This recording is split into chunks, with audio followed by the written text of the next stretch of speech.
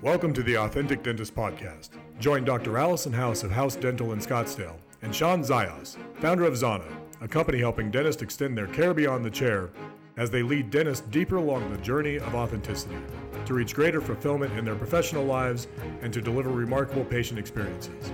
At the core of the Authentic Dentist is a belief that the answer to the current challenges in dentistry is dentists discovering that their greatest asset and point of differentiation is their personal brand, and that forming that brand out of their authentic selves is the best strategy for success in dentistry today.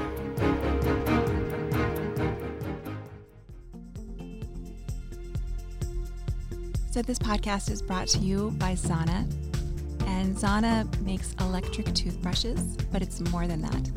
They have a program that'll grow your practice with their electric toothbrushes.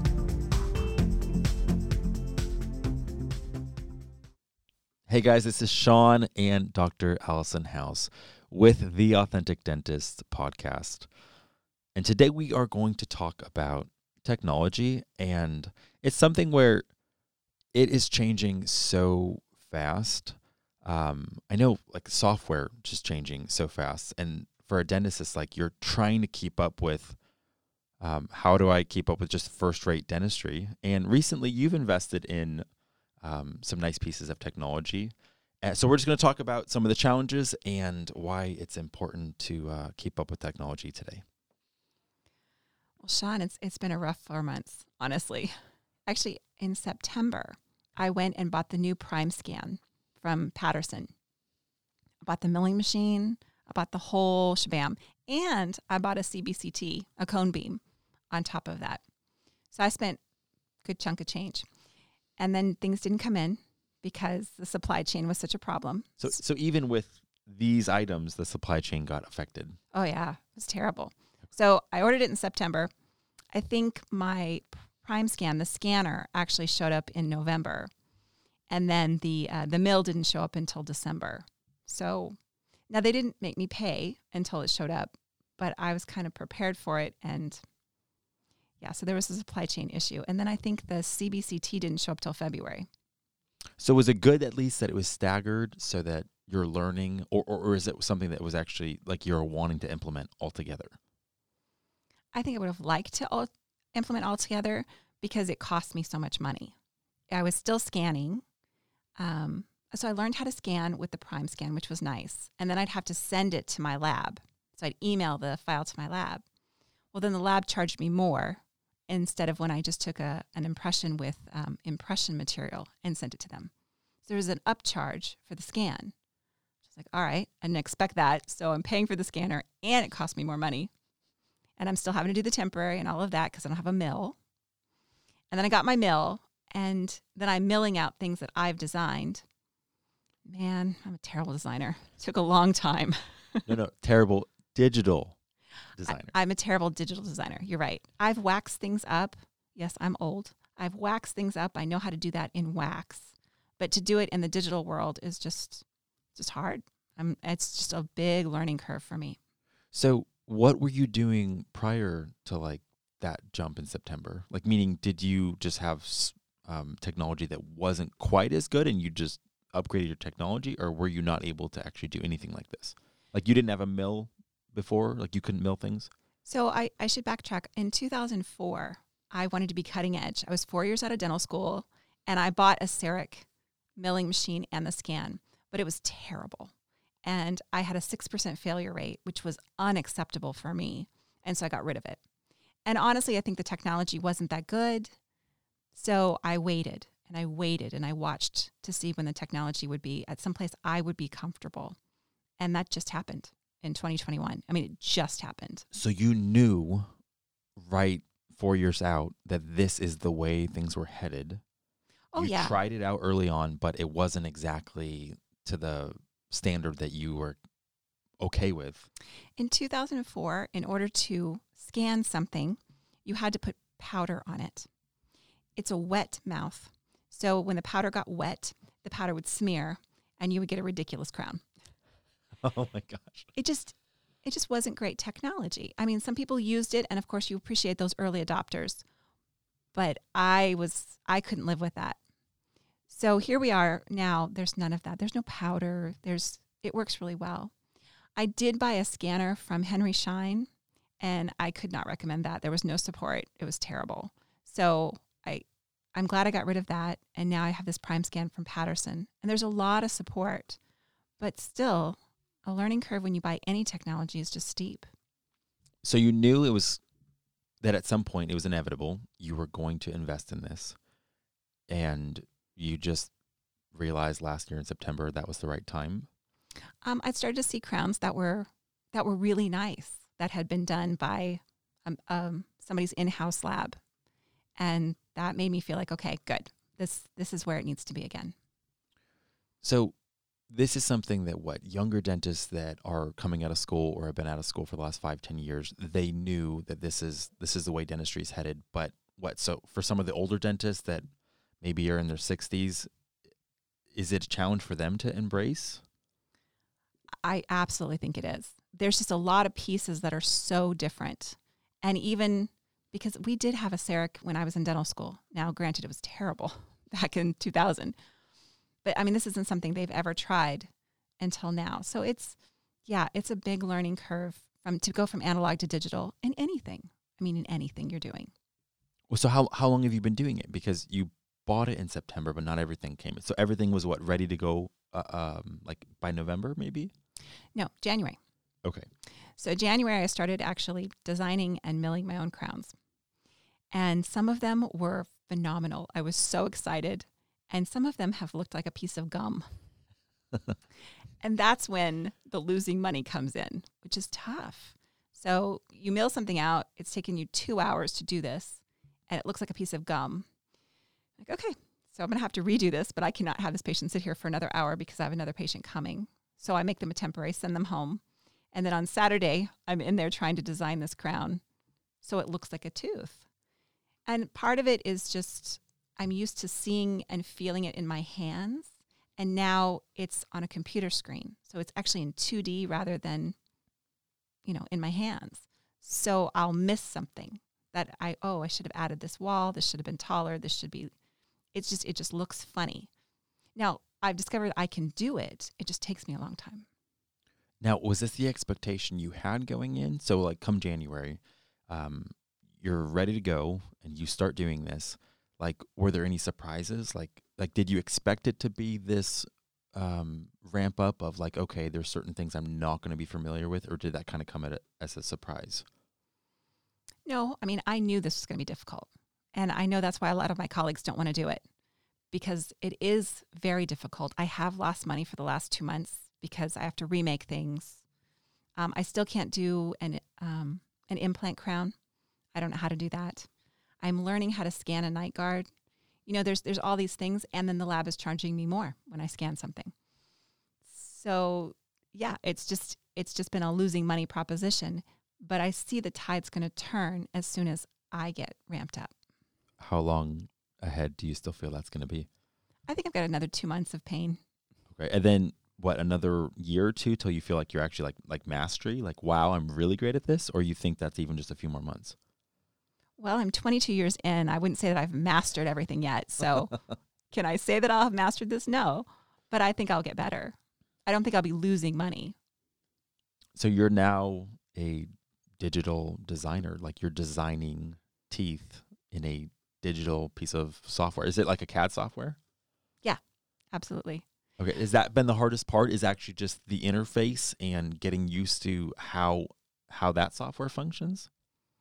Part of it, and part of it is the way that I seat a crown.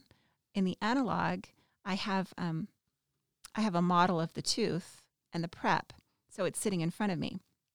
And so when something doesn't fit, I know how to look at the impression, how to look at the die, which is the model. I know how to look at the crown, and I know how to make all these adjustments to make the crown fit. Internally, contacts, occlusion, I can see where the lab went wrong. Well, now I don't have this, so it's all in a digital world. The plus side, of course, is that I designed it, so my margins are always perfect because I know exactly where I put them. But when something doesn't drop in, I have to change my tools. I have to think about it differently, and that's been a challenge for me. But the fact that you originally had to make a die was for every mouth you were doing? Oh, yeah. So the time that you're saving as long as you're going to become efficient in the software, it's going to be huge. And patients love it. They're so happy. They love that they don't have to come back. From start to finish, there's no temporary phase. They leave with a permanent crown. They love that. Before, it would have been absolutely another visit. Oh, yeah. There would be no choice. Okay. You take an impression, you send it to the lab, they get a temporary for 2 weeks. Man, so this is why it is revolutionary, but adjusting to it, it comes at, I don't know, like, have you talked to any dentists that tried it and they're just like, you know what, like, I don't care that it's the future. There's a lot of them on eBay. So yes, obviously there's people that have tried it and given up. I mean, but what do you do? Do you just keep doing it the old way, or do you just end up, like, this is basic dentistry in the sense that it's crowns, though, right? So it's like, this is bread and butter dentistry I'm doing. Yeah. Right. Like, so what would your option be? Is just to keep doing it the old school way and just take more time, and the labs are still going to support that. So labs are still going to support that. And, you have a system, so you get a quality product every time. And you do always want to deliver a quality product. No matter how it's delivered, you want it to be delivered with a quality. So if that's the only way you can do it, then you're back to an analog situation. Yeah. So I know in the past also you've kind of played around with the idea of 3D printing. Is that something that you're still exploring? Oh, absolutely. We're going to do this. I just feel like I'm in a little too much pain right now to jump in and do anything else. I got the cone beam. I'm learning how to use it. So the other day, we had the whole training on it, brought a patient in, and then I couldn't turn it on, which is so dumb. But when they had taught me, it had already been turned on. So I had one button that I couldn't figure out what to push. And the patient was like, you don't know how to turn this on? Like, I'm the doctor. I can read this, but I don't do the tech stuff. So I'm just learning. It's painful. Okay, so if there's someone that's like evaluating this decision right now, what would you tell them so they don't get either tripped up or either set the wrong expectation, or what would you even say to possibly reassure them? Oh, you want me to reassure them? Is there reassurance in this area? No, this is unbelievably painful and difficult. And yet, I think you have to. I mean, I never want to be the person that's still placing silver points in root canals. I mean, you have to move forward. You have no choice. And I think that's true in all aspects of our life. I mean, I didn't particularly want to get an iPhone, but then when I did and I learned how to use it, well, it's been wonderful. It's changed my life. But was it painful? Yeah. I don't know if you ever had a flip phone, but it was a big difference in learning. I had the little Nokia. I don't know what it was. It wasn't even. It was I think it was before flip phones. Oh no, it wasn't before, but it was at the same exact time. I just know I could play Snake on it. And it was in high school. It was like the coolest thing. So yeah, I graduated high school in 2004, just so people can understand where. And I graduated in 92. So there was a big change that happened there. But you have to. I mean, you can't be doing things that you used to do in the 90s. It's just, I mean, you have to grow, even though it is very painful. Well, it's like X-rays, right? Like, if you were, what is a Kodak? I guess that's actually film. But I'm just saying the way that X-rays are done, that completely changed. And a lot of people for the longest time were still wanting to just do them the same way because they didn't want to embrace that change. And again, because it was very expensive. And the quality wasn't that much better. I think it is now, but at the time it wasn't that much better. So why would you make such an investment? Well, you have to, because this is where we're going. Do you like what do you feel like is out there?